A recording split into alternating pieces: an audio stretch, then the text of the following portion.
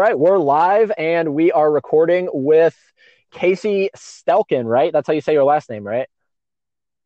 Yeah, but you can just call me your Uncle Casey. There we go. Your Uncle Casey. All right, so we're obviously going to talk about your show that is pretty fresh on YouTube, but is probably definitely going to take off just because of the production quality. But before we get into that, I got to ask you, dude, where did the Uncle Casey thing come from? Oh, well, it's sort of like when someone is born a prince or a princess or whatever into a royal family, they just have that, and it's not anything that they can control. I'm just everyone's uncle, and it's something that was bestowed upon me that I didn't really choose. No, I I made it up.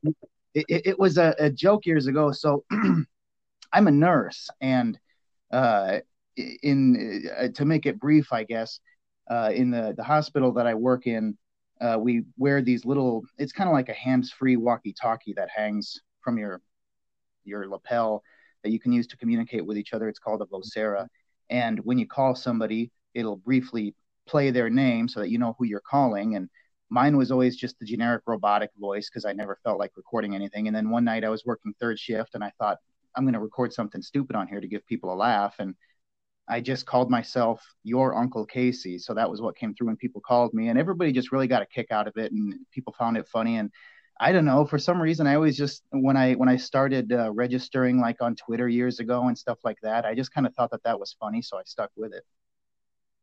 Interesting. All right, so it had a pretty small beginning, but I mean, it definitely has taken a life of its own because watching your show and like just the way you introduce yourself and it's so casual, especially like the first episode, which was a real nice way to really kind of bring people into it, I think, and a nice presentation for Oh, this well, kind thank of you. yeah, like for this kind of a show. It was just really cool to see you there just in a robe and you're so casual about it and you're so serious about it though at the same time. You're just, this is your Uncle Casey. It's awesome, man. Yeah, I yeah, love man. it. Well, thank you. Yeah, it's a lot of times like new people at work, they'll kind of give me the thing where they're like, "Uncle, that's kind of creepy," and I'm like, "Well, it's kind of supposed to be because it's supposed to be weird and funny and kind of uncomfortable, but so yeah, it's kind of got everything that I like all mixed into one humor wise." Perfect, dude. Awesome, man. All right, so everybody listening, we're going to be talking about Terminator. Obviously, that's why he's on here. So um, don't message me and be like, "Hey, I thought this was supposed to be an open-ended podcast." I actually told him prior to this, if the conversation leads off into any other territory, we can gladly talk about it. But from time to time, I don't mind going back to Terminator, even though the podcast is not Terminator 101 anymore. I can't get rid of the love for Terminator no matter what I do. It's going to be with me till the day I die. So Oh, I have a God, yeah, feeling absolutely. I, I have a feeling that's the same for you. So I guess the place I want to start this is I want to know and see where it takes us. What was the introduction to Terminator for you? Like, what was, because Terminator 2 is clearly your favorite. Was that the first film you saw out of the series, or was it the first film, or one of the sequels, or what? When I first saw Terminator 2, um, I don't know if I saw the original film all the way through before that, but I know that I was familiar with it. I was pretty young, so it's a little bit fuzzy, but I know I was familiar with it. I know that when my folks brought home Terminator 2 for us to watch, I had a reason to be excited about it. I knew of the characters. I must have seen previews because in my mind, I'm pretty sure I remember when they brought that home that I kind of had a rough idea of what it was, and I was excited about it. I don't know if by then if I had already had a few of the action figures because when we saw it, it was like the next spring after it was out, and by then the toys were out and stuff. So I know that I was familiar with it. I think I had seen at least bits of the original movie, probably when my dad was watching it. But at that age, some of the, as intense as that first movie sometimes gets, it probably wouldn't have been quite so much my bag at the time. So I don't know if I would have watched it all the way through, but yeah, I was familiar with it. So my first time watching Terminator 2 Judgment Day, it was pretty much um, as I lay it out in that first episode, or the introductory episode of T for Two. My brothers and I were at home while my parents had gone out to eat. They had gotten us a babysitter from down the road, and to, occupy us and distract us and keep the babysitter's night from being a living hell, I guess they rented Terminator 2, and we watched it. And it really, I mean, I know it sounds kind of, I don't know, it sounds a little silly or exaggerated, but in a lot of ways it really did change my life watching that movie. Huh? Like that's. I mean, yeah, it's a strange thing to say that a movie can change your life, and probably even like, were you aware as you were watching it? Because if you were aware, I think that's what makes it special.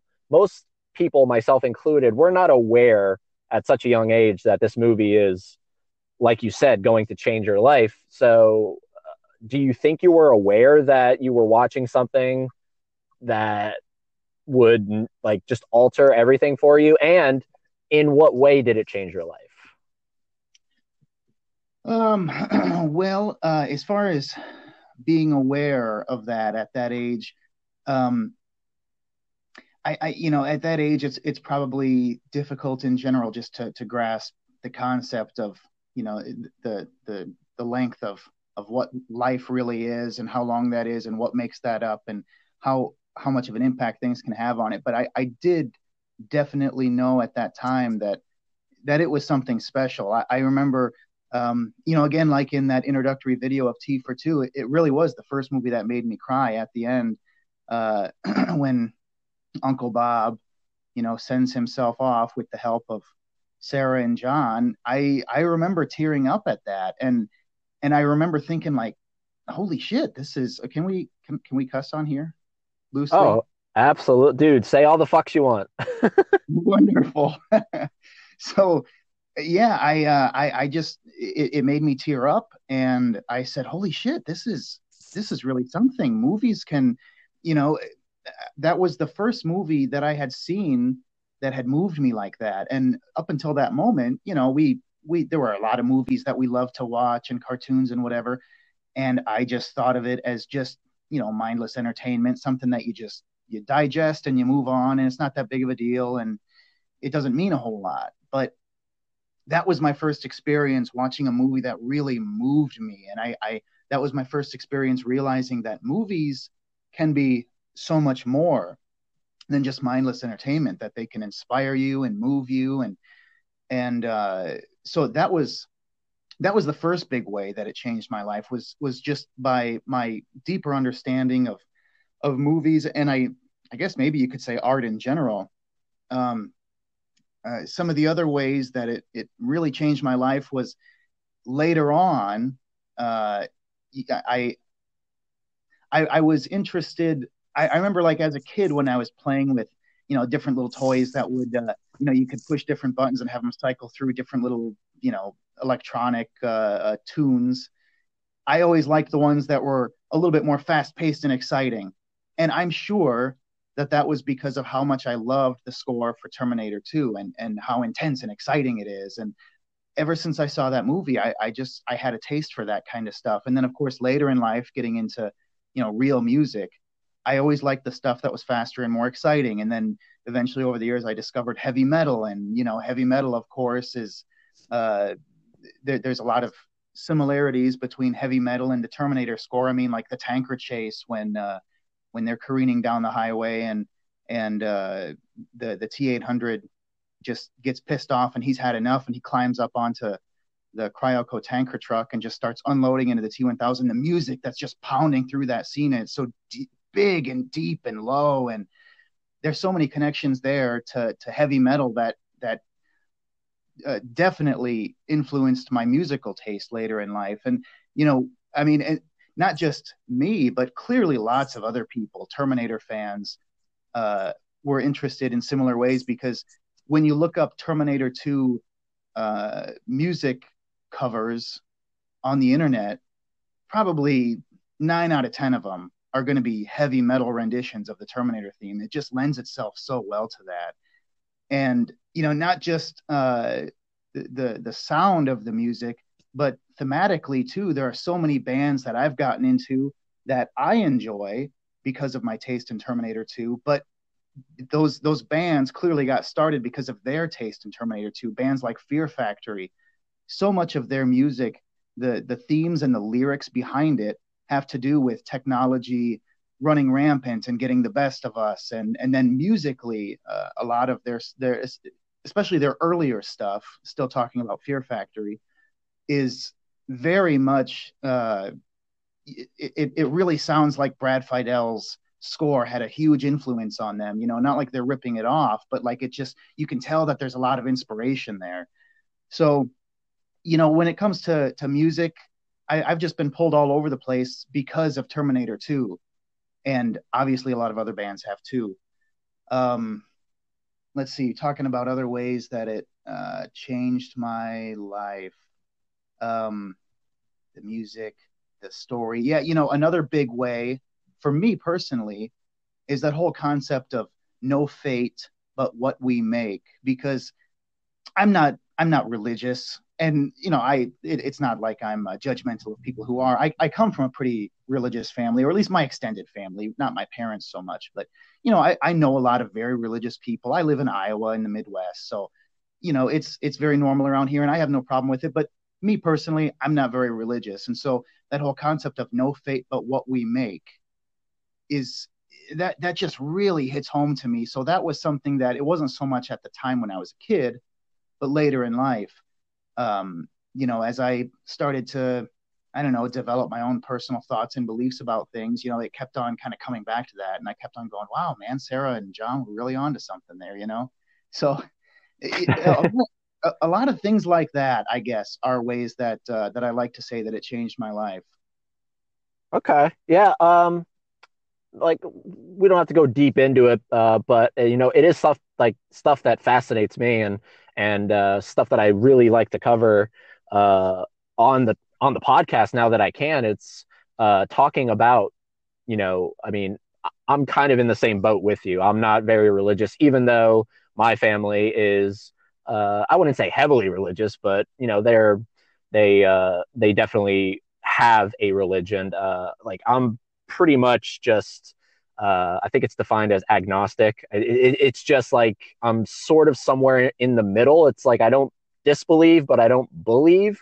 So, Sure. I definitely understand where you're coming from, where it's, you know, what is in the present, what is happening right now, the choices that we make, the little butterfly effect. That is that's that's as much evidence as we have, and that's really all we can go off of. So, uh, when you were growing up, uh, was that something that was um, hammered down on, because your family, like you said, is somewhat religious? So was that something that you were kind of put into the religion that they believed in, or was it just sort of like, it's whatever? No, actually, I was pretty fortunate, or what I consider to be pretty fortunate. Because I wasn't a kid that had any beliefs hammered into my head, and I like to think that if I were religious, that I wouldn't, uh, you know, force that onto my kids growing up. I would just tell them, here's what I think. You can decide what you want to think. But since I'm not religious, I guess it's hard for me to say that. I don't know. But my parents, my dad was raised Catholic and my mom was raised Southern Baptist, and they're, from what I understand, very, very different religions. So when they got together and got married, instead of picking or choosing which church to go to and which church to put us into, they just kind of said, let's just not. And so they they just kind of, and I grew up out in the country, so I don't know if that was part of it. My dad has always been a workaholic. He not only had his job at work, but then he would come home and he has a shop that he to this day still repairs hydraulic jacks and does repairs for farmers in the area and stuff like that. And so, I don't know if it was kind of a thing where like, well, if we're not going to church every Sunday, we can have a lot more time to work on other things. I guess I never really got real deep into that with my folks as to why they just kind of quit going. But it wasn't a real big deal in our house. Every now and then, just like about any other home in the Midwest, or I guess probably in America, you'd kind of casually hear people mention something about God or whatever, but it wasn't really overbearing or really significant. We didn't pray before we ate or anything, although I saw that on occasion, like when I'd go to my grandparents' house, they always did. And so I kind of saw some of that stuff, but it wasn't really pounded into my head when I was younger. So I was able to just kind of figure things out on my own and decide what I thought was the most realistic and kind of go from there.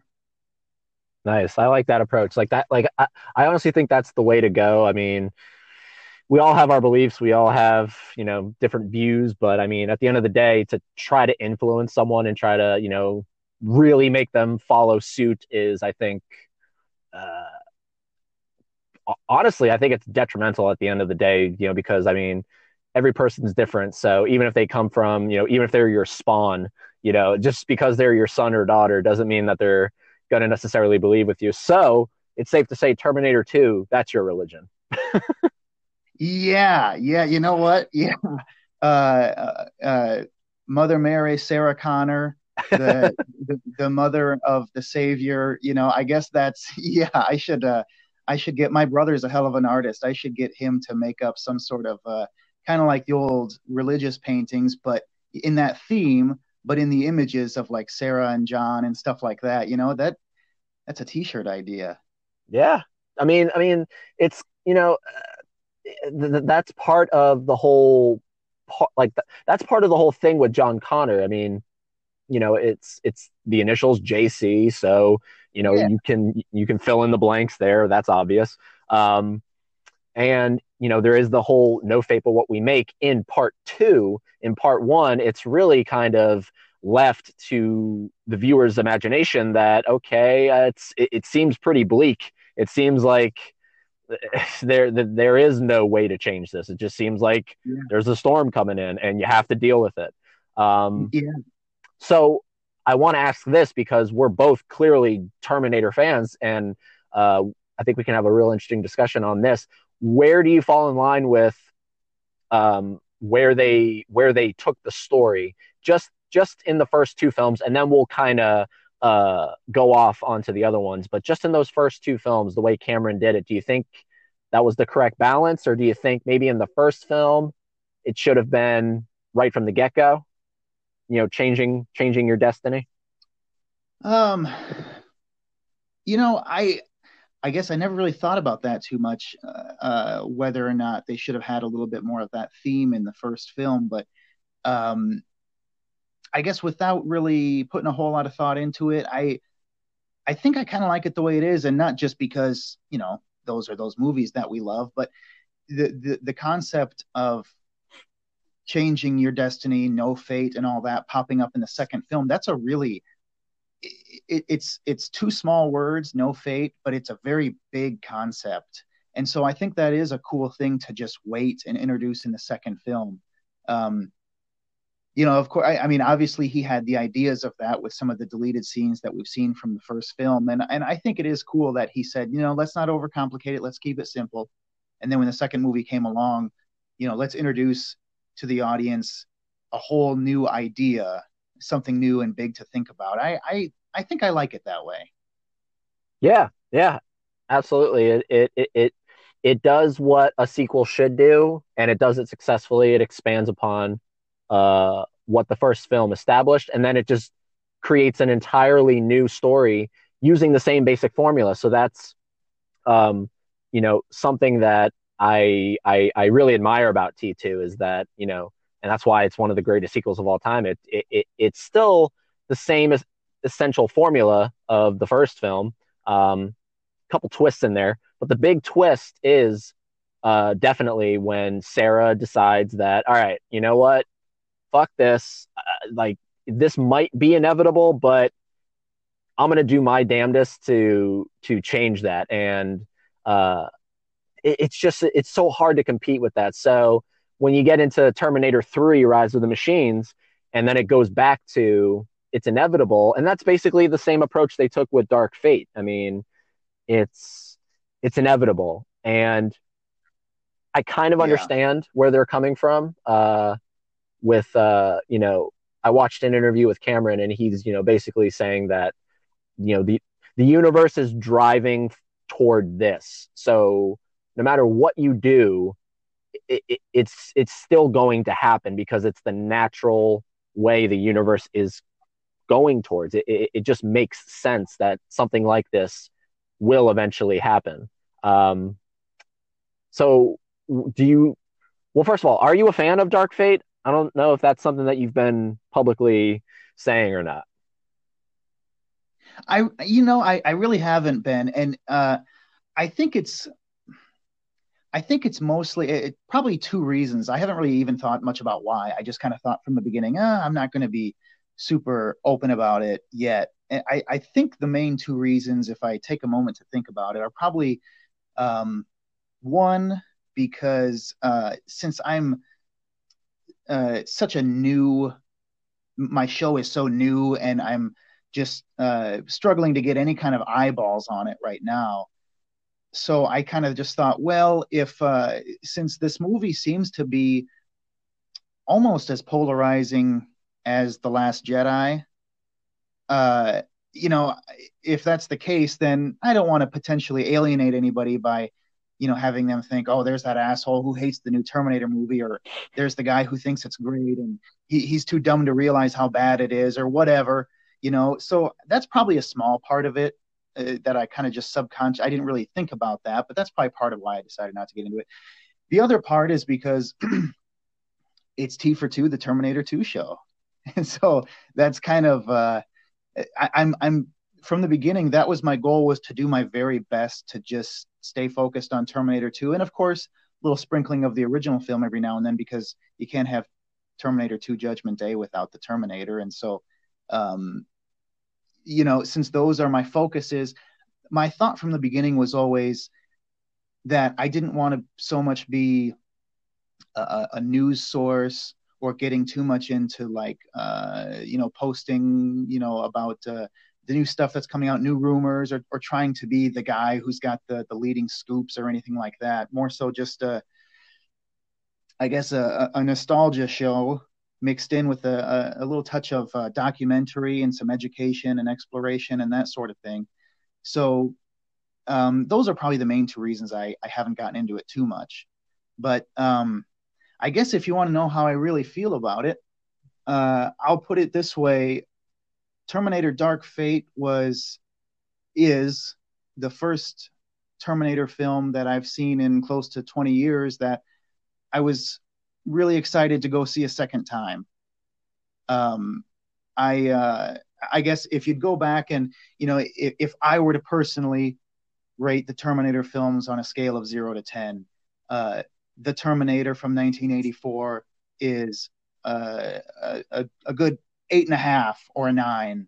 The Terminator 2 Judgment Day, for my personal tastes, is a perfect film. It's a 10 for me. Terminator 3 Rise of the Machines, although I was kind of in denial the first few years, I gradually realized more and more, God, I just really don't like this movie. I just kept finding more things about it I didn't like. And it became, oh, I don't know. I'd probably give that one maybe a 5.5 or a 6 for effort.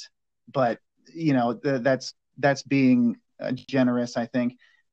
Terminator Salvation, the first, I guess I've never timed it out, but the first 5 or 6 minutes of that film was a 10 for me. It felt like Saving Private Ryan in the year 2029, and that was what I wanted for so many years.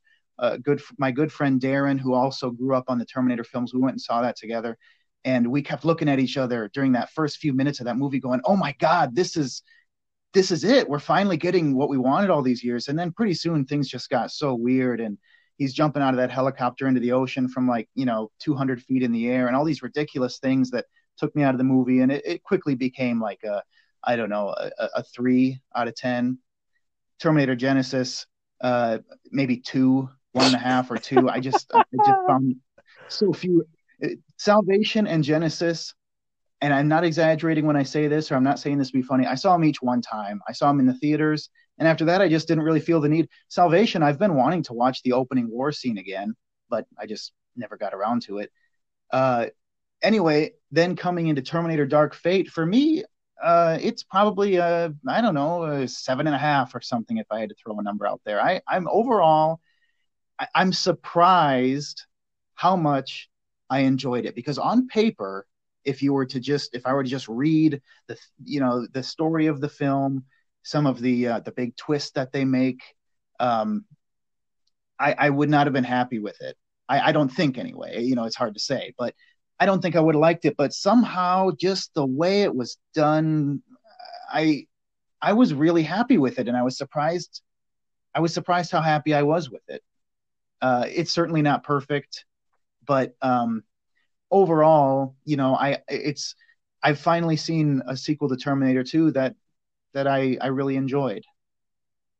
I think that's the general consensus. And, uh, that's not a high bar to beat, which is, I think, why Right. I think it's why it's this mixed bag for people. It's because um, we, we've gotten three. I mean, you look at the franchise, there's now six films, and uh, it's debatable, but half of them, if not more, depending on who you talk to, half of this franchise is garbage. And uh, you go into Dark Fate and you're thinking, okay, well, it is the best sequel since T2, but again, well, I mean, look at what we're comparing it to. Like, we're comparing it to Genesis. When you said Genesis, for some reason, this just instantly came into my mind, and I just wanted to see if you knew about this. But there was like a poll that was done, and I forget who did the poll exactly, but they were like polling people that were Terminator fans and uh, asking them to like rank their favorite Terminator films, and a vast like a pretty vast majority of these people, and I don't know if this was just clickbait. I don't know how factual this is, but even if it's not, just the idea that someone even faked this, a lot of people put Genesis as their favorite Terminator film, and and That can't be. that's what I'm thinking. I, I got to be missing something here because, and we're not going to harp on this, but just for a second here, I gotta like get this off my chest. If anybody listens to this and took part in that poll, and you know what I'm talking about, and you voted for Genesis, let me know why. Because there are some people that I talk to, and they rank Genesis pretty high, and I just don't get it. Like, I just don't understand it. It's such a slap in the face to Terminator fans. It's so not what Terminator is. It's the exact polar opposite. Um, and without going down the rabbit hole of Genesis, Dark Fate is an improvement over that big time. It's unfortunate that Skydance seems like they're not going to be going forward with the planned sequels, just because this film Dark Fate looks like it's going to lose quite a bit of money. Yeah. Which brings me to my next point is, I have my theory that this franchise needs to take a breather. I think I've said elsewhere that it needs to die. I don't think it needs to die. It needs to take a breather. And, we need to let technology, and I think that's why so many people are not, like, they just don't care about this franchise anymore. We live in such a technological world now, whereas when 1 and 2 came out, life wasn't that advanced at that point. So it was really fascinating to see stuff like that. Now, take out the time travel, and there's really not much that Terminator has to offer in terms of continuing the story. So I think what needs to happen is the franchise needs to, take a back seat, let other franchises and whatnot come out. And then in maybe like, I don't know, we'll just say 10 years, 10, 15 years, come back and reboot the thing. Like, the story is told in 1 and 2. So I think now give it a few years and let's see where technology is at that point, and then we'll have a real good understanding of, okay, is there something now we can tell with a new Terminator, and call it whatever you want, but it's essentially a reboot of the entire series and not in the way Genesis did it. Do you agree with that? Or like, where do you think the franchise needs to go? Um, where the franchise needs to go. Honestly, I'm just so damn in love with Terminator 2 Judgment Day that I haven't really thought about any other women. So I uh I've honestly never put a whole lot of thought into that. When it came to the other sequels too, um when they came out, I just thought, oh, cool, a new Terminator movie. I'll go check it out. I think I've always just been so happy with Terminator 2 ending the story that anything else that came out, I just thought, okay, I'll go see it. Hopefully, I'll like it. But if I don't, whatever. Especially after uh, Terminator 3, Salvation, and Genesis, I really learned to just kind of not care. And I think that maybe that's part of why I was able to enjoy Dark Fate so much. I went into that theater not with low expectations, but with no expectations. I didn't watch any trailers, I didn't read about anything. Um, I just went into it just knowing it's a new Terminator movie and it ignores all the bad sequels and picks up after T2. That's all I knew about it. Um, Aside from one or two things that I got mildly spoiled by some assholes online. But I think that was why I was able to enjoy it, and that's why I've never. I guess I'm not able to offer a great answer to your question about where I think it should go because I've never really thought about that a whole lot. I'm every day I'm so obsessed with looking for more oddball Terminator 2 merch that I've never seen before or stuff like that. I'm just so enamored with this movie that it's hard for me to give a lot of thought into what I think should come next. It's kind of um, it's similar for me, like with Star Wars, which I'm not as in love with Terminator 2, but it's up there for me. And I've gotten to the point now where I'm just happy with my original trilogy. I don't really care what else they do. I'm just going to enjoy my three original films. Every now and then, some cool new merch comes out for those films. Maybe I'll pick it up, maybe I won't. And I don't really care what they do past then. I'm not going to let it get me upset or get me disappointed. And that's kind of how I feel about Terminator 2. If they ever, I mean, not with Terminator 2, but with the franchise, if they ever make another one, I'll be happy to go check it out. But if they never do, I'll be okay with it because we all know nothing will ever top those first two movies. And they're going to continue to be classics. They're going to continue to have merchandise made and cool new collectibles for the rest of our lives. So, yeah, I guess that's why I can't really offer a great answer to your question. I haven't thought about it. No, it's cool. It's cool. I definitely understand. It's just I was thinking that, this Dark Fate was definitely aimed at someone uh like yourself, who Terminator 2 is the end all be all. So to go off of that hype, Yeah. to say that this is going to be the true continuation that you want from Terminator 2. And we're bringing back, not the, yeah, we brought back Arnold. That's whatever. That's to be expected.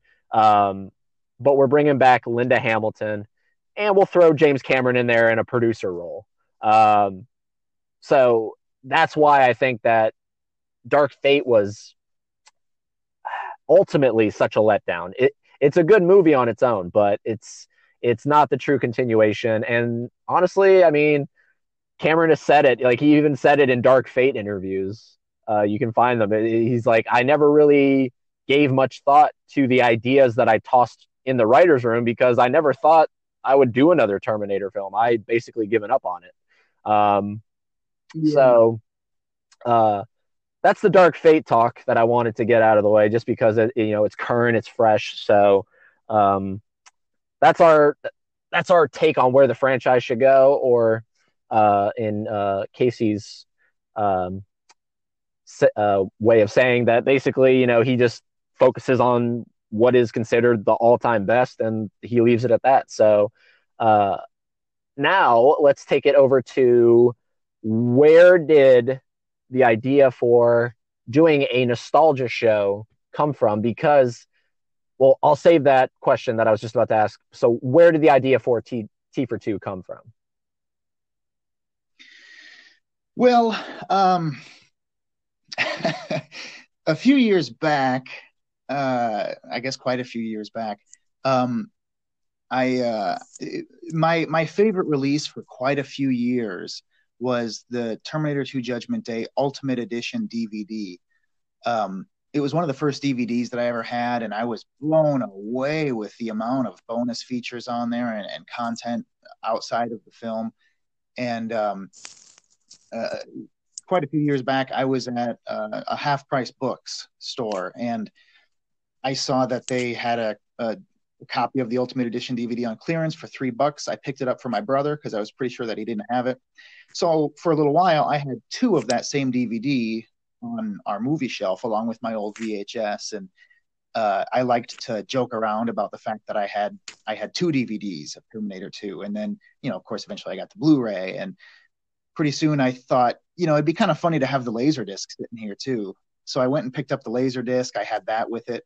Um, kind of started going from there, sort of just as a joke to for my friends who love the movie as much as I do, and to annoy my wife a little bit. So I just kept on picking up different formats of the film, and then one day I was on eBay and I saw a Chinese VHS of Terminator 2, and I jumped on that. It was just so different and odd. And I thought, okay, I've got to have the Chinese version too, just to really show how obsessed I am with this movie, just as a joke. And then from there, it just started to spread out. I found the German VHS and Japanese and all these different languages. I now have, and I'm still, that collection is still going because I don't know how many different languages of this film were produced, how many different countries it was produced for. There's no list I've ever seen. I just occasionally I find another one, and so that collection might just have to go on until I die because I'll never know if it's complete. But I'm up to, I don't have the numbers in front of me, but I've got Terminator 2 Judgment Day on VHS in, I think, 23 languages and from 26 different countries, if I remember right. And it all just kind of started as a joke, and then it became this obsession. And I've been using Google Translate a lot over the last few years, talking to people in different countries, trying to get different versions of the VHS. And I thought, one of these days I'm gonna have to make a YouTube video and show these different VHS tapes that I have. And then I thought, well, if I'm going to make a YouTube video about that, see, this is a problem that I've always had ever since I was younger. I can't just come up with a little fun project, a little 5 minutes of fun, and then just leave it alone and be done. It just has to keep on growing and getting way blown out of proportion. And so anyway, the next thing I knew, I was working on and planning a full blown show just about Terminator 2 Judgment Day, because I started thinking about all the different stuff I've collected over the years. I could make an episode about this and about that, and about, I could break up the toy line into so many different episodes because of all the oddball little things I've learned about it over the years, and images of prototypes and stuff that I've collected. And anyway, that's kind of what it blew up into, because I'm a fan on YouTube of this guy called That Junk Man. Used to be called Star Wars Junk. But anyway, he's this guy from, I believe he's from Georgia. Anyway, most of his videos are just about vintage Star Wars, and he's got this kind of a charm to him with his accent and stuff. And I thought, man, this guy has a lot of subscribers for just kind of a quickly put together little show. And there are so many Star Wars YouTube channels out there. So if this guy has this many subscribers, and from what I've seen, there are pretty much no just Terminator 2 YouTube channels that just every episode is about a different aspect of the film, from production to marketing and licensing and the different merchandise that was produced and all that kind of different stuff. So if he's able to get this many followers, being one of the many Star Wars YouTube channels, if I did a really good quality Terminator YouTube channel, Terminator isn't quite Star Wars, but I would think I could get somewhere with it. And anyway, that's just kind of where it all blew up from there.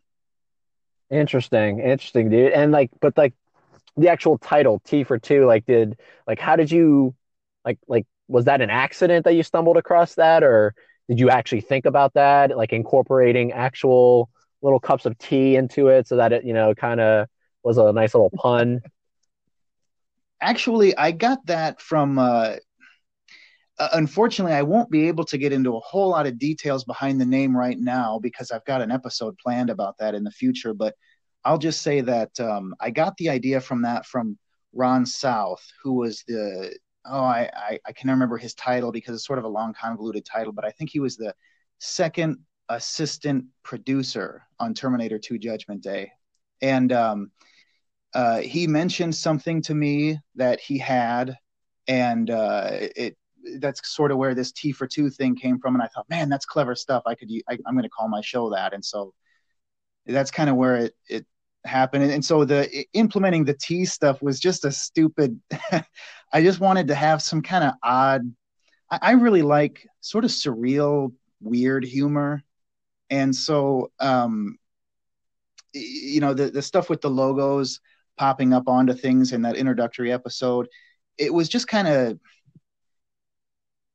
God, it's been so long now. I can't even remember where a lot of that came from because I started planning this show a little over a year ago, um, and working on it and kind of writing things out and writing, coming up with my brother helped me with the logo and I don't know, lining all that kind of stuff up. I started about a year ago, so why some of the jokes with the T and that, I guess I don't remember exactly where they came from. Just that it was something odd that I could put in there and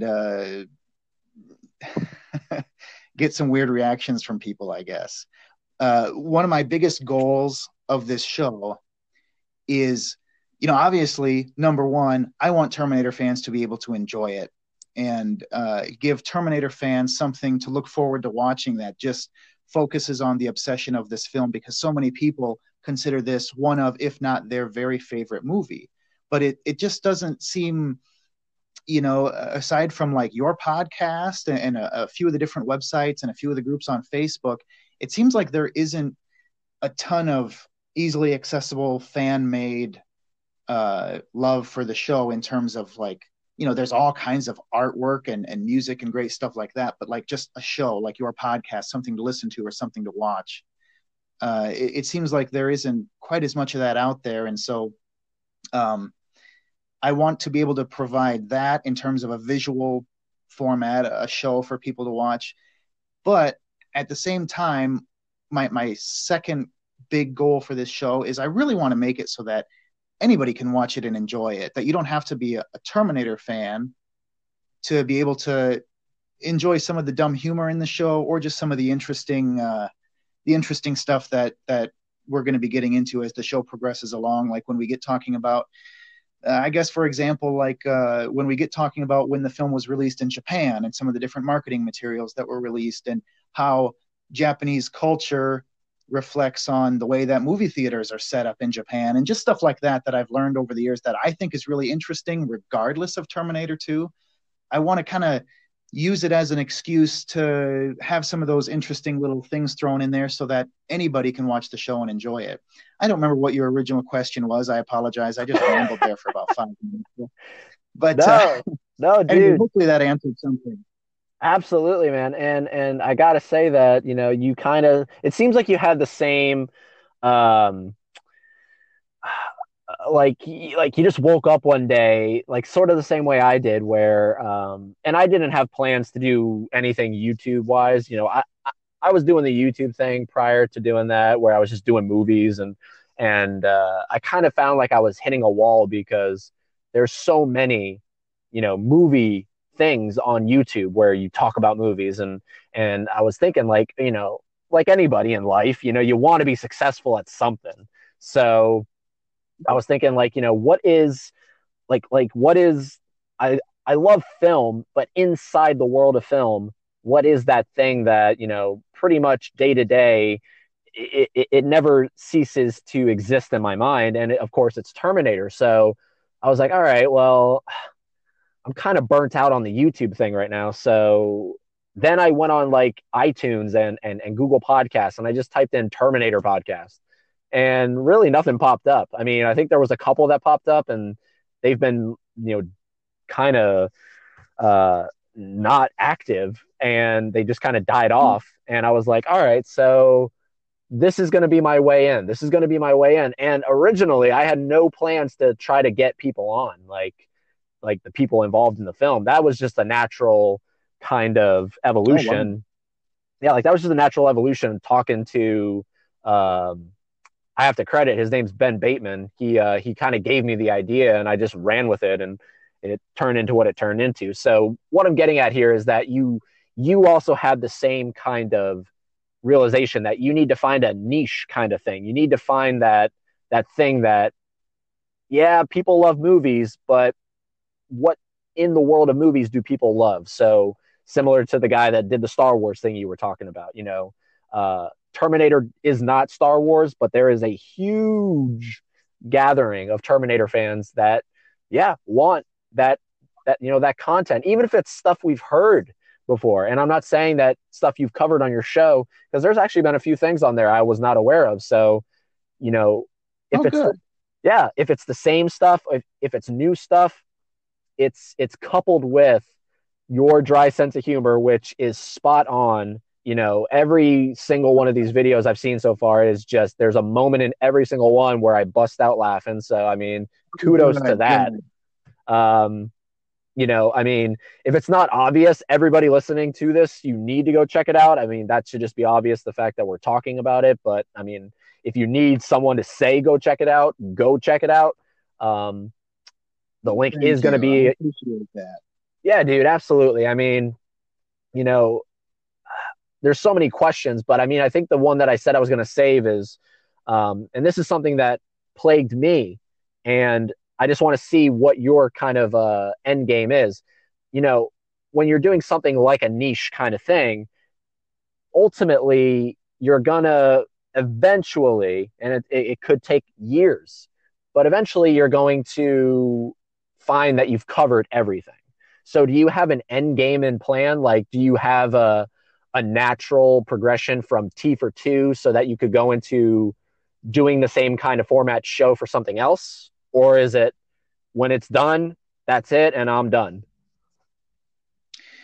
Well, I really, I don't have any plans to transition into anything else. I do, believe it or not, I do have the final episode of T for Two written out. It's not going to be for a long time, but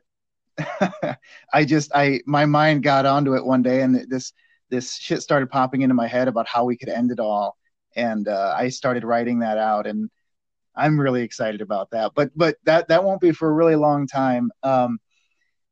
Believe it or not, God, you know whenever I've told people face to face, hey, here's what I'm working on, here's what well, actually, that's kind of another funny story. I didn't tell anybody what I was working on this past.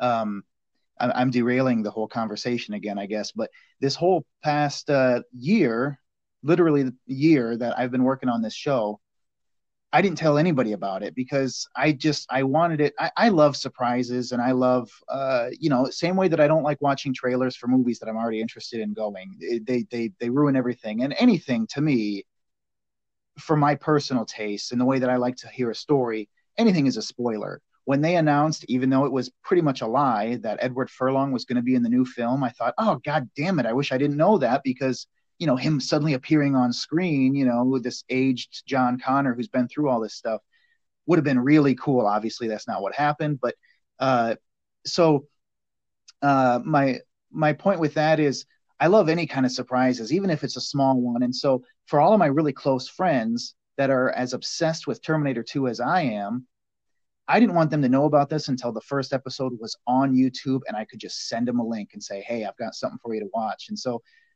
I struggled the past year keeping this to myself. My wife knew about it.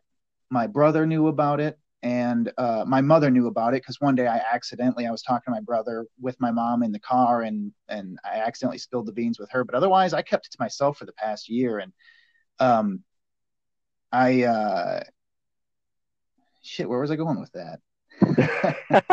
We were talking about the final so every time though since then that I've told people, hey, I guess what I've been working on, I've got a YouTube show, and coworkers or whatever, and I'll send them a link. And usually a lot of the people who I know, who I work with, they've kind of had the same response, like, so are you going to talk about other movies? And I'm like, oh, 2, the Terminator 2 show. This is a show about Terminator 2. And they always kind of look at me like, how can you have an ongoing TV show about just one movie? And I surprised myself when I started thinking about this show and I started taking it seriously, like, wow, this is maybe something I could really do. When I started making a list of all the different episodes, all the different topics, that could be a maybe 5 to 10 minute video. That's kind of my goal with this show. I want to keep these videos easily digestible every episode. I don't want to get them over 10 minutes, even though the first episode talking about the rumors leading up to Terminator 2 ended up being 13 minutes. I never thought I'd have one that long, and the first episode already was, but my goal is 5 to 10 minutes. Man, there are a lot of topics, is the point I'm getting at. I was really surprised at how many episodes I'm going to be able to make just based on this movie, and episodes that I really think are going to be interesting to people. I don't want it to get to where it's just kind of mundane little odd things, and it's significant topics and a lot of them, and I'm really excited to get it going and start getting a list of episodes out there so that people can kind of get a better idea of the variation of topics that there are to cover. With the 2 episodes, not counting the introduction, the 2 episodes I've put out so far, I think it gives a little bit of that flavor, but there's so many more just different types of things to get into that I'm really excited about getting out there. Gotcha. So that's cool. So basically, like you said, you really don't have plans to transition. So when it comes to an end, that's it for you, and then you're just gonna go on to whatever else. Yeah, I guess I'll go back to sitting around and playing the harmonica at home and not talking to anybody.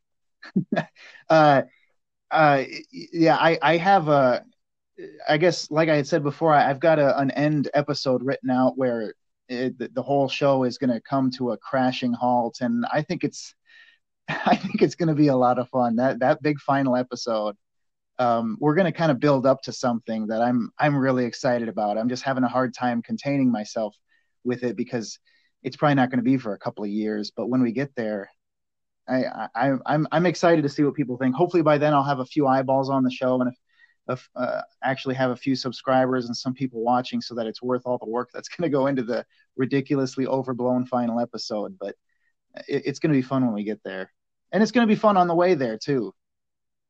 Oh, dude, absolutely. I mean, what's so cool about that is that, is this like a set, or is this just like your house? Or is this like a special location that you have to go to, or do you just have the luxury of having this really really awesome looking background just in your house? Well, I guess a magician doesn't really like to give away his tricks, but maybe in time I'll reveal some of that. I don't know, since it's so early in the show, even though it sounds silly for me to be secretive about such a dumb little thing, I've got some good reasons that are going to develop as the show progresses to just kind of leave that up to the viewers to have fun with, I guess. Okay, I gotcha. So if you guys want to see what I just asked and he didn't answer, if you want to see it, go subscribe and you're gonna get the answer, okay? Because now I want the answer. So you guys got to do this for me. I need this answer. What is this? Is this a set? Is this his house? Like, is this a Twilight Zone episode? Like, what is going to be? No, that's cool, man. I totally understand.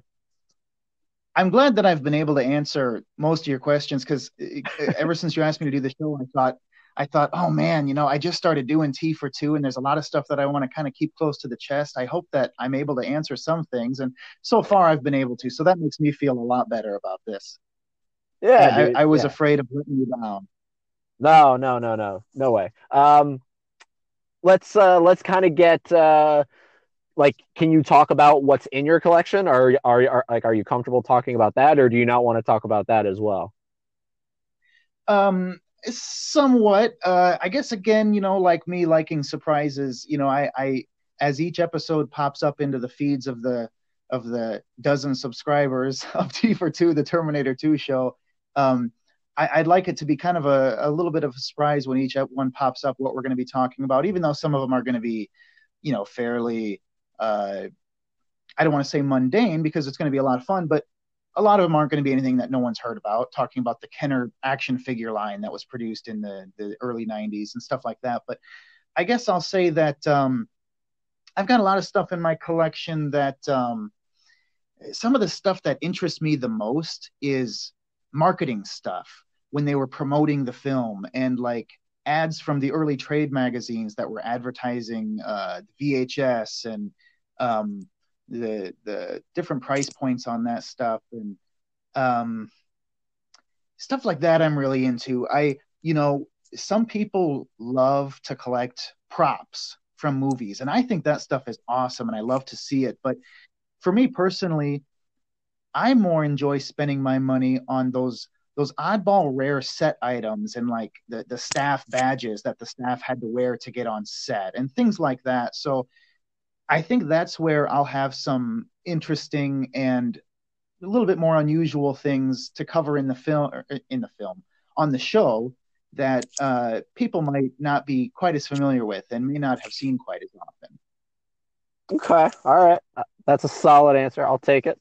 Um, if you were to like, if you were to guess, like just throwing a number out there, uh, including everything, so every single thing that has Terminator 2 on it, every single item, how many do you think you have? Just like a random number that just pops into your head, but obviously that you think would align with what is actually in your collection, just to see uh, where you where you fall in terms of how insane of a collector you are. Oh boy, I will give you an answer on that. I'm gonna think about it a little bit so that it's not completely out of my ass. But I've got a list upstairs on my computer. I should it's not numbered though, so one of these days I've been meaning to count that up. I like to keep a list like of the different things I have, just kind of for fun to look back on where I got the item, what country it came from, what I spent on it, that kind of stuff, just because I find that interesting. So I could come up with an actual number if I went up and counted that, but um, and it's tough too because I'm not so much. Uh, I've got some of the higher end stuff like the Hot Toys figures, but I don't focus on that stuff quite as much. So I don't have quite as much of the really modern stuff. I really like the stuff from 1990, 91 to like 96 or so. That really that like I in the the introductory video, I kind of describe it as that golden Terminator 2 era when it was very fresh and new. And sorry, I'm rambling. I guess, oh boy, I have to throw a number out there just randomly. I don't know. I mean, it's probably not what people would think. Maybe a few hundred items, something like that. But I guess there are a lot of bins that I haven't dug through in a while. So I guess it could be a lot more than that. One of these days, I'll go through and I'll count everything up and I'll give you an official number. Maybe Perfect. it's more than I guess I'm trying to be conservative with it too because I don't want to come off like I'm you know bragging or anything like that. So I'm trying to be really conservative with it, I guess.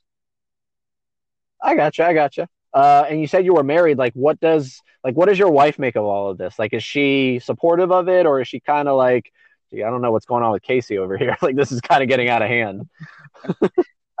No, I'm pretty lucky in that regard. She she's not as obsessed with the movie as I am, but she's watched it quite a few times with me, and she recognizes and appreciates it for what it is and for what it's done to the history of movie making. It's not like one of those things where she just rolls her eyes at it and I have to watch it by myself. But I think she looks at this show in a big way the same way that I do. It's a creative outlet for me, and I think that she she's happy for that I've got kind of a creative outlet.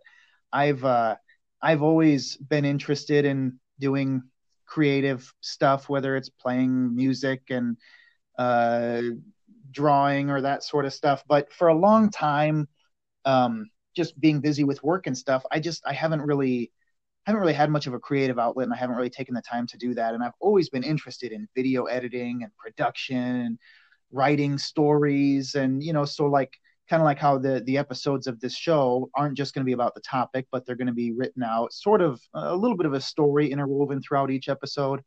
Um, so this kind of puts all that stuff together for me. My all-time favorite film, some of my favorite hobbies and interests with the video editing and the music and the sound design and all that kind of stuff. Um, it's a big creative outlet for me, and she supports that, and she's happy for that. So she, I guess, she tolerates it very well. I'll say that.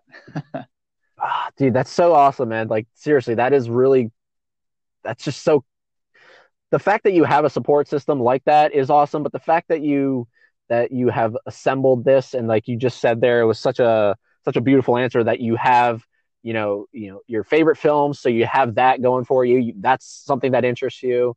You want to kind of dabble in the video editing, kind of increase your skills there, the production, like you said, and you can just combine it all together. And I think that's one of the beautiful things about YouTube and just the day and age that we live in. And I think, whether or not it gains a following or exceeds, 100,000 subscribers or whatever, it's ultimately, I think if you do it with heart and you do it with just the intention that you have to do this because otherwise you're going to implode, then the rest will fall. You know what I mean? Like the rest will fall in place, and people will notice, and people, I'm stealing a line from, and I'm paraphrasing, but La La Land, one of my favorite movies. It's, people love to see other people that are passionate, and it's contagious. It's something, put on your video and then put on a video that, a person made, and you can clearly tell that that person just wants attention. They're not doing it because they are passionate about it or because this is something that's driving them. They're just there to quote unquote gain a following, and you can see right through it. I think people like you that go out of their way, and I can't imagine the time frame and time spent on even a 5 to 10 minute episode. I mean, it's got to be nuts. Like there has to be multiple takes, I'd imagine. The most recent episode has the one where you're putting the mask on and then you try to take a sip of tea. Like I imagine that took a couple takes, right? There are a lot of things that I do multiple takes way, way more times than I should. I'm trying to get better about not being such a perfectionist. But that one where I tried to drink the tea with the mask on, I think I got that in one shot, if I remember right. I was really happy with that. Now the bit where I hope this isn't ruining the joke for anybody who hasn't watched it yet and plans to after this. But the bit where I removed the mask and suddenly somehow there was a pipe, a smoldering pipe underneath it.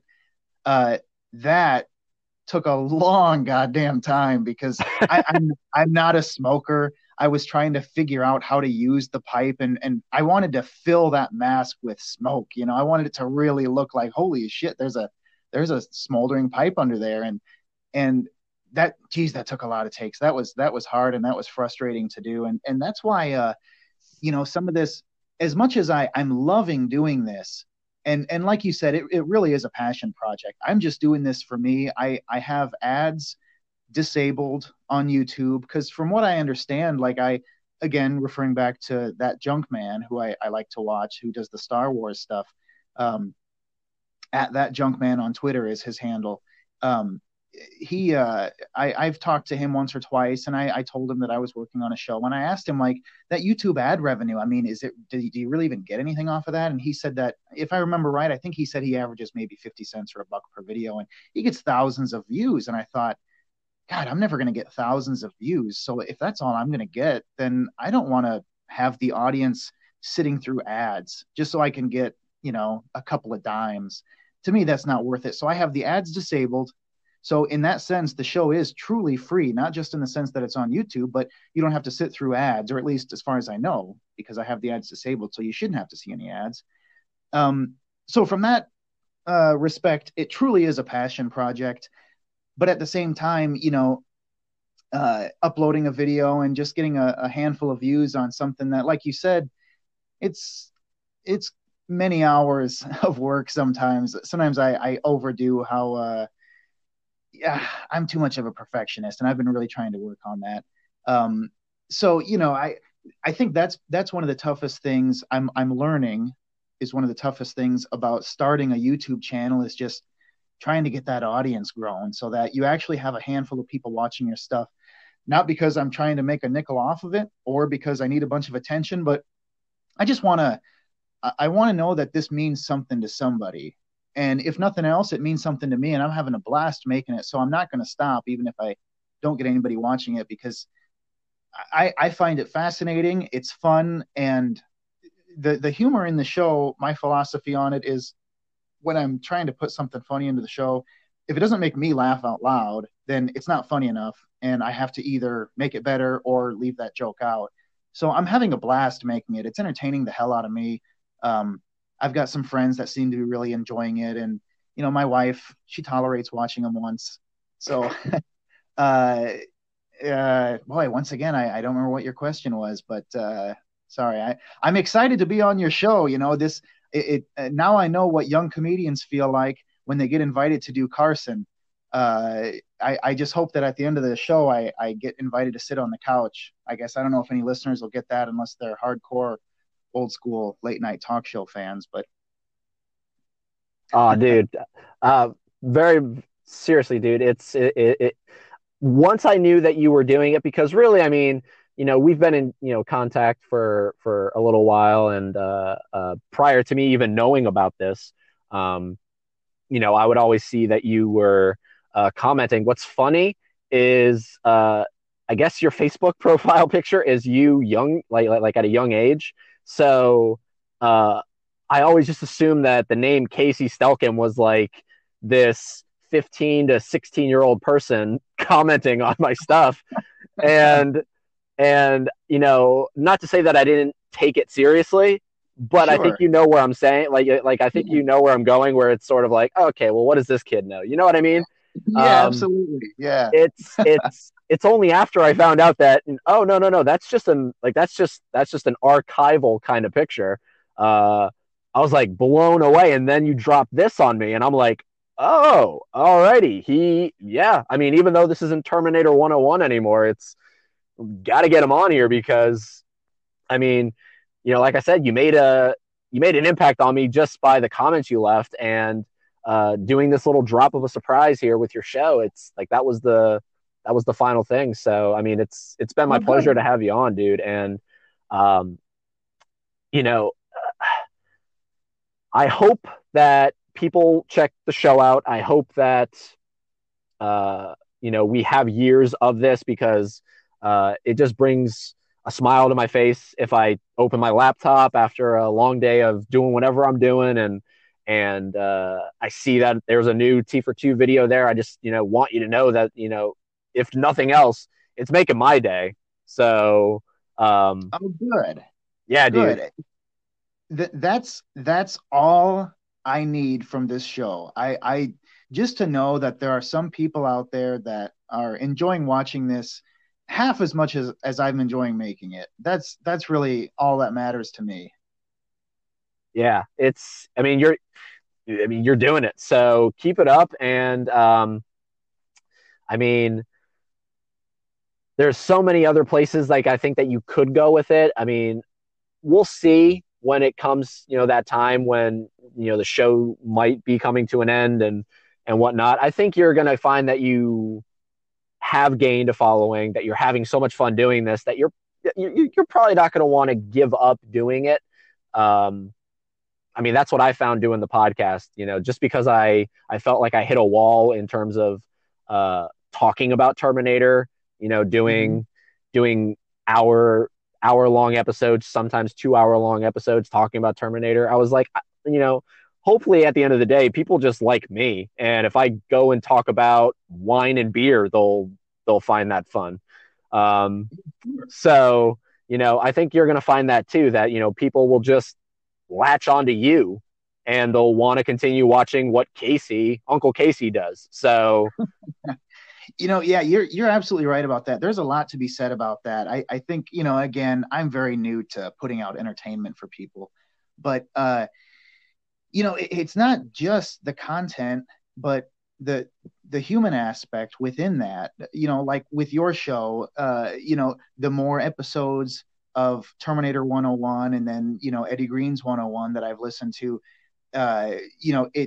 it's a familiar voice that's on there every time. And, with every episode, the audience gets to know a little bit more about your personality, and those are things that you're familiar with, just like people that you know in your everyday life. And like that guy I follow who does the Star Wars videos, not all of his are really topics that I'm terribly interested in, but I just like that guy. He's just kind of a charming, he's got this southern accent. He's sometimes he has a hard time getting his words together, but it's a very, he's got a certain charm to him. And so it's gotten to the point where it's 50% content and 50% his personality that really keeps me in there.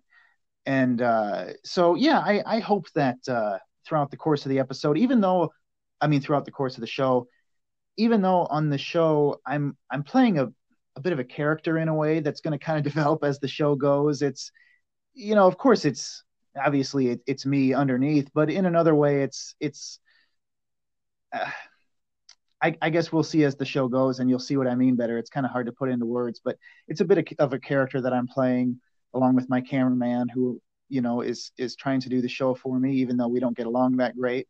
Uh, uh, you know, I really think, like you just said, I think eventually that's one of the things that is going to keep people watching, even when there might be an episode that they don't care about so much. For the people who just really dig the merchandise and the collectibles, and then we do an episode where we're talking about getting the licensing for the Subway cross promotion. Maybe that's not as interesting to them, but they might still tune in just to see what the host and the cameraman are up to that week.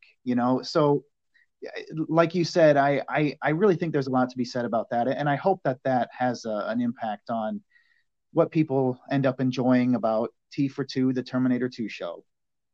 Now do you have plans to find a way to uh, kind of keep that same production value that you have in the edited videos, and maybe from time to time do like a live show? Like, do you have plans for that, or if you get to it, you get to it, or where do you stand in terms of live? Um, I've thought about that, but very little. I don't know. It's a really interesting idea, but right now, I really like having the control over uh, the timing of the way that it's edited, so that the jokes work and so that the humor lands in the right spot, uh, so that I'm delivering the lines right. The music and little sound effects here and there play a big role in the show. Well, or at least they're going to a lot more as the show progresses. Um, so I have thought about, man, what would that be like to do a live show? And that's really about all the thought I've. Oh, sorry about that buzzing. Oh, you're Um, good. that's really about all the thought that I've given it so far, just because I guess I've got so much on my plate so far for the episodes that I'm going to be working on, and I don't know what a live episode of T for Two would consist of. Um, so I'm not sure yet. That's a really interesting idea. I guess I can't really offer a whole lot more at this point when it comes to doing live stuff. Okay. It's just, yeah, food for thought. I mean, Yeah. there's a whole world, I think, in terms of and then it's just the fun aspect of knowing that, your following is watching you in the moment. Or maybe it could be a, I don't know, like a behind the scenes kind of live thing, or a Q&A or something. I mean, I find that, or I think that you'll find that there's going to be a time where people are going to start, like you said, and like we've kind of been hinting at throughout this whole episode, that it really boils down to the personality. Yes, it's the idea that it's Terminator, but if you don't have a good personality, if you don't have something that people want to keep watching, I mean, the merchandise doesn't talk for itself.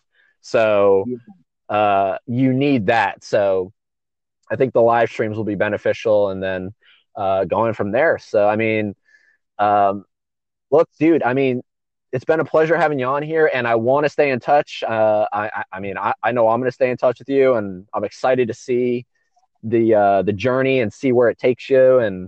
And once again, go check it out. I'll have all the information for T for Two in the description or in the show notes. So if you guys are interested in that, you'll have all the information you need down there. But yeah, And dude. it's really easy to find anywhere that T for Two is on social media, be it Facebook, YouTube, Twitter, or Instagram. I'm most active probably on Twitter, but it's just at T for Two Show, all one word. That's what everything is. The letter T, FOR, the number two show, all in one. T for Two Show. That's if you search that, you'll find anywhere that I am, you'll find me. There you go. And do it now, and I'll Do it have. now! Come Yes, on, do it!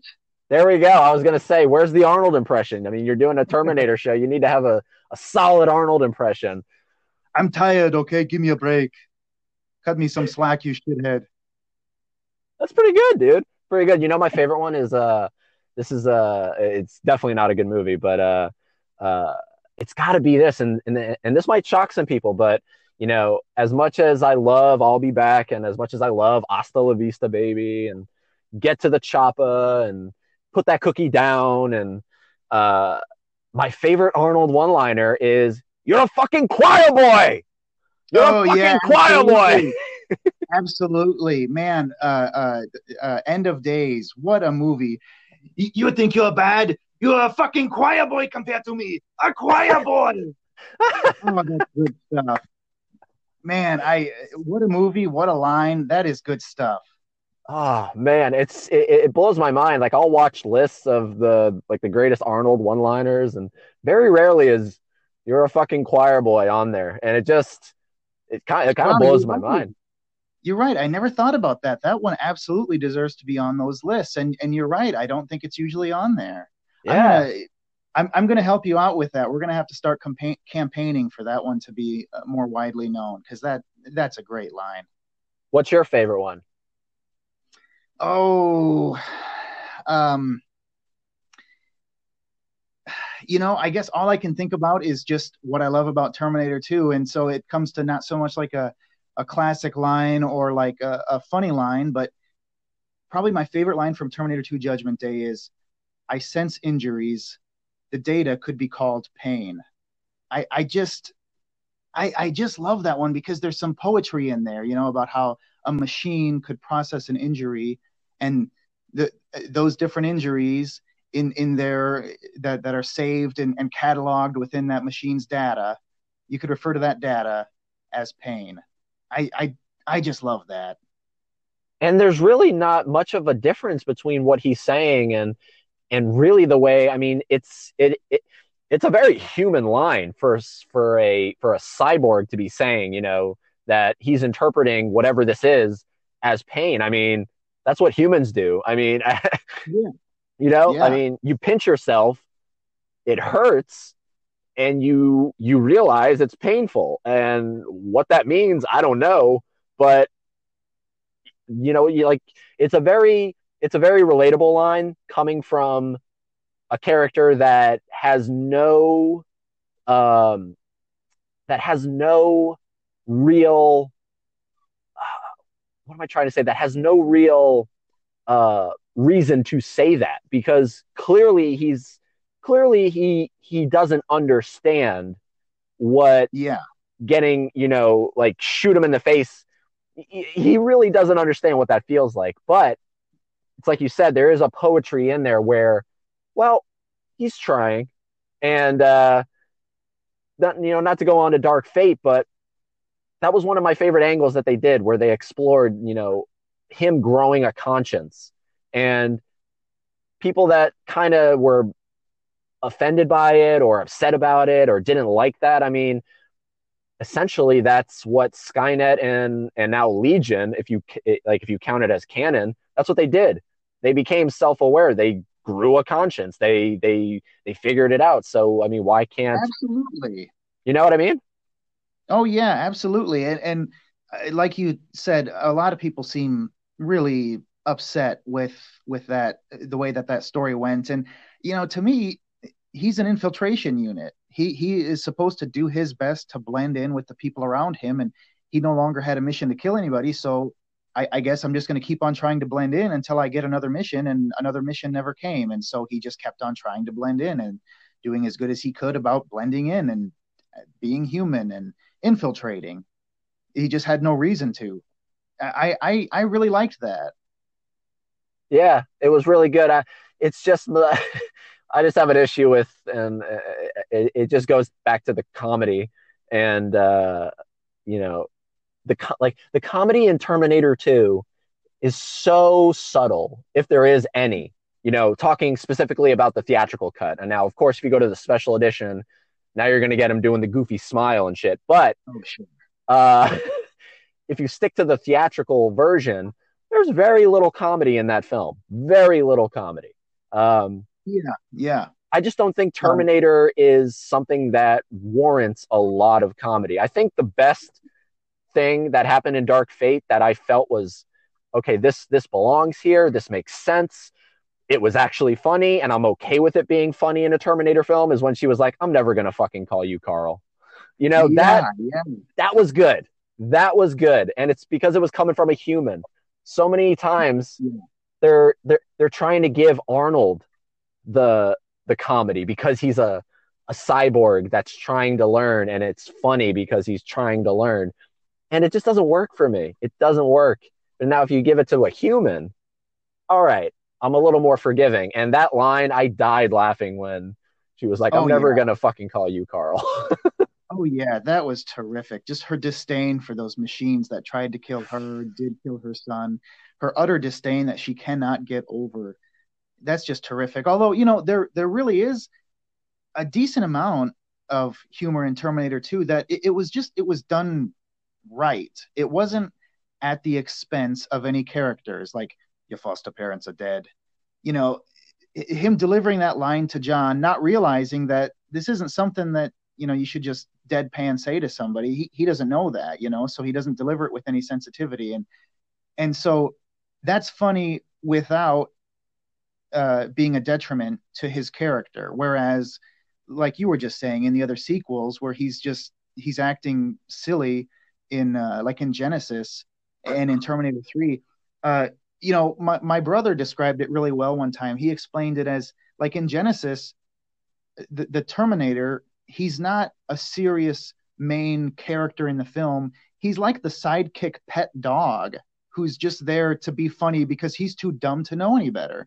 And that hurts the character. You're making jokes at the expense of the character rather than making jokes because of what the character maybe just doesn't understand, or just unwitting humor. Instead he's acting stupid.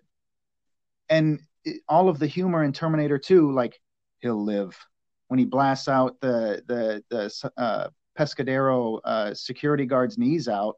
He's just delivering that line because he's giving information to John. He's not acting like a clown. Yeah, yeah, exactly. He'll live. It just so happens to turn out to be funny because we as humans are okay. Okay, he didn't kill him, but he kind of went, to option B, where, I mean, really, he didn't even have to do that. He could have just taken but he was making sure that the guy was disabled, or whatever. Also, I mean, I'm thinking, like, at the end when he's like, I need a vacation. Um, Yeah, you know, that is, I think, as funny as Terminator 2 gets without going over the line. It's, I need a vacation. yeah, It's like, why is a cyborg saying I need a vacation? Well, it's because we've been on this journey, and in that journey he's learned that, okay, this is some fucked up shit that's happened, so I need a vacation. Like I need to take a break from this. Yeah, Um, here's something that a human would say in this situation. I'm an infiltrator unit. I act like I'm human to the best of my abilities, so I'm going to say this thing that people would say, you know? yeah, A- and you're right. That line is about as funny as it gets. If they went just a step over that, I think it would have been too much. But they knew where to draw the line with that movie. Where in the other films they said, you know, James Cameron wasn't involved. And so the people writing the following film said, oh, well, the Terminator's funny in those ones because he's a robot and he doesn't know any better. So let's just have him be a dumb robot and make funny jokes. And they kind of missed the point, I think. yeah, they really did, dude. It's such a shame too, because I I think that there is more you can do with it, and I think that it is worthy of being a franchise. And I don't even think necessarily if you were to cut it off at two, like two films isn't a franchise. Um, I think it has real potential to be a franchise. It's uh, it's just unfortunate that they got so muddled in focusing on John Connor, and that's why I loved that Dark Fate was like, fuck John Connor. I mean, you might be attached to him, and I was attached to him in T2, but dear God, because of these sequels, and they just didn't do them right, we got to do something where we try to progress this franchise. And hats off to them. They didn't do it in the right way, but the fact that they did it, that's admirable. Um, and I think that's why they did it, because they realized, all right, we need to get past this. Like this is what's the detriment here is it's always about John Connor this, John Connor that, Sarah Connor this, Sarah Connor that. Um, Yeah, and you know, for me, I don't like having my intelligence insulted by a movie. I don't like when things are too remarkably unrealistic. Obviously, we're talking about science fiction movies, but you know, when it's just way too uh, hard to believe and too silly and out there, when it insults my intelligence, it takes me out of the movie and I can't enjoy it. When you think about how advanced, I mean, this is stuff that doesn't even exist yet. It's so advanced that we don't have it. It's from the future. Coming back and trying to kill John Connor before he was born, and then as a child, and it couldn't get it done those two times. Those are pretty incredible odds that he made it. So to me, it's it's almost like adding a little bit of realism. Like they did finally get him because I mean he's a kid, you know, and these things are trying to kill him, and it's amazing that you know they escaped the first two Terminators. So I kind of looked at it like that. It's just kind of realistic that they were eventually going to get him. As much as it sucks, you know. yeah, yeah, and all the people saying that it renders T2 pointless. No, it doesn't. I mean, it would have rendered, like, if they had any, like, well, because, but then it would have been part of Terminator 2. But it's because of the fact that they blew up Cyberdyne. From that moment on, everything changed. So Yeah, essentially, they accomplished their mission. Um, yeah, so John Connor can now die, and unfortunately, that doesn't stop anything, because by doing it, they and that's what's so fascinating. That's one of the things I loved about Dark Fate that I don't think people have talked about, and it's something that you have to really kind of dig deep into. It's they they solved one problem, but then they created another one, and yeah, that's poetry right there. It's almost like it's that, like, the human drive, the human want to fix problems, make everything perfect, and in doing so, you created another problem. Were you better off just letting it go the way it might have been? Like that's the stuff I think about, you know? yeah, Ah, yeah, and you know that too is what people get so upset about the idea that you know it invalidates the first two films. Well, uh, the Terminator, when they were sitting in at Salcida's compound and they're trying to figure out where the hell Sarah Connor went, and John is talking about the no fate stuff, and the Terminator says she intends to change the future. She did change the future in a huge way by doing what they did at Cyberdyne, and I mean they stopped Skynet. So it doesn't invalidate those two movies because they made a huge difference, and she really did save 3 billion human lives, and at least for quite a while. She really delayed things until another company kind of did the same thing, but she made a huge difference. Those stories did have a purpose. Exactly. But I think it's safe to say that you and I both don't consider Dark Fate canon. That's correct. Oh, I mean, I guess in some ways, I consider it a fun movie that I will enjoy watching again, as opposed to the other sequels. But when I think about Terminator 2, when I'm watching that movie, as it plays along, the thoughts aren't really in my head that, okay, well, John's eventually going to get killed. So I guess, I don't know. I don't know if I really consider it. Maybe I loosely consider it canon, but it's not really something that I'm not really going to be. I'm probably not going to be collecting any stuff from Dark Fate. I'm probably not going to be. It's like for anybody else, it's not going to be for me what Terminator 2 is, and so I don't know. I never really considered the other movies canon. I don't know if no matter how good a sequel might be, I probably wouldn't consider it canon just because it's been made so many years after the original. So it's really hard to truly connect them. Just visually, CGI, everything looks so different. It's really hard to look at them in the same world.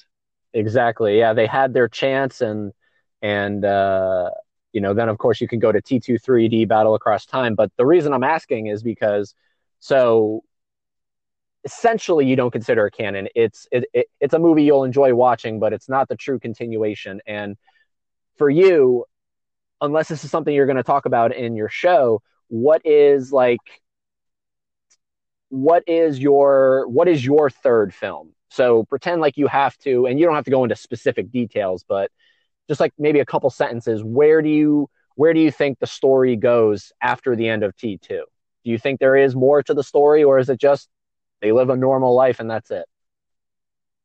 Yeah, I kind of like it the way it is. I like it the way it ends, and I like thinking that they did it, they stopped it, and everything's cool. Cool. I like it, man. Honestly, I prefer the ending of the theatrical. I don't like the 100% on the nose kind of really off looking old makeup that Sarah wore. Uh, Oh yeah, with the yeah, I'm with you there too. I like the idea that it's open ended, but that you can kind of assume, I guess, that everything is cool. I guess is what I should have said. Yeah, I'm with you. I like the theatrical ending. exactly. The future Coda thing is, I don't know. It's almost too much of a perfect ending. I mean, for such gritty films, it's too perfect. And Yeah, ending it on the highway, and you can't beat that. I mean, yeah. there's such a just the idea of using a highway as a visual end to your film is very telling of what you're trying to get across to your audience. That we don't know what's up the like. I don't know what's up the road when I'm driving on it. So that's basically how Yeah. John and Sarah feel. And to kind of put that in place, or to kind of put the ending of the future Coda in place of that, sitting at a park, you know, to me, it's just, I understand why they did it. And it's just more proof that Cameron was pretty much, all right, story's done. Now what am I doing? Oh, I'm doing True Lies. Perfect. Yeah, yeah. To me, the future Coda ending, it's I kind of put it in the same vein as Dark Fate and a lot of the great comics that were released by Now Comics in like the 80s and 90s, and Dark Horse and stuff. They're fun stories that you can consider to be sort of Terminator legend stories, I guess. But for me, the story begins with the Terminator and ends with Terminator 2 Judgment Day. And everything else is just, you can kind of pick and choose what you like and you don't like, and you can enjoy it as a story in that same vein. But it's, for me, it's not what really happened, even though obviously this is all fiction. To me, what really happened is those two movies. All the other stuff is just kind of fun stories to think about every now and then. Yeah. Yeah. That's me too, man. Um, well, look, dude, I've said everything, and then the conversation kept going, and I thought, 30 minutes ago was the end of this episode. So, uh, that just goes to show you that I'm always down to talk Terminator. You seem like you're down to talk Terminator, and Oh yeah, it's a beautiful thing. And whether or not it should have been a franchise, it is a franchise, and we love it. So, um, that's for sure. yeah, dude, stay in touch, and down the road, get you back on here, see where you are, and the progress that you've made. I'm definitely gonna keep an eye on it and continue to check out your videos. So thank you for coming on. Oh yeah, thank you for having me. I sure appreciate this. It's been fun to chat. I look forward to doing it in the future, and I sure appreciate the support this early on. Dude, I wish I had like it's just you need it. Like, you need these people telling you that what you're doing is good. Keep it going, because we all hit those walls and we all hit those. Is this worth it? Trust me, dude, it's worth it. Don't ever let anybody tell you like stop or don't get disheartened. Keep it going. And everybody go check out T for Two, the Terminator 2 show on YouTube and social media. Like I said, all the stuff is in the show notes. And I'll talk to you very soon, man. Thank you, Edward. It's been a pleasure. It's been so long since someone called me Edward. I love it though. All right, Well, dude. Edward, you have a great night. All right, man. You too. All right, thanks.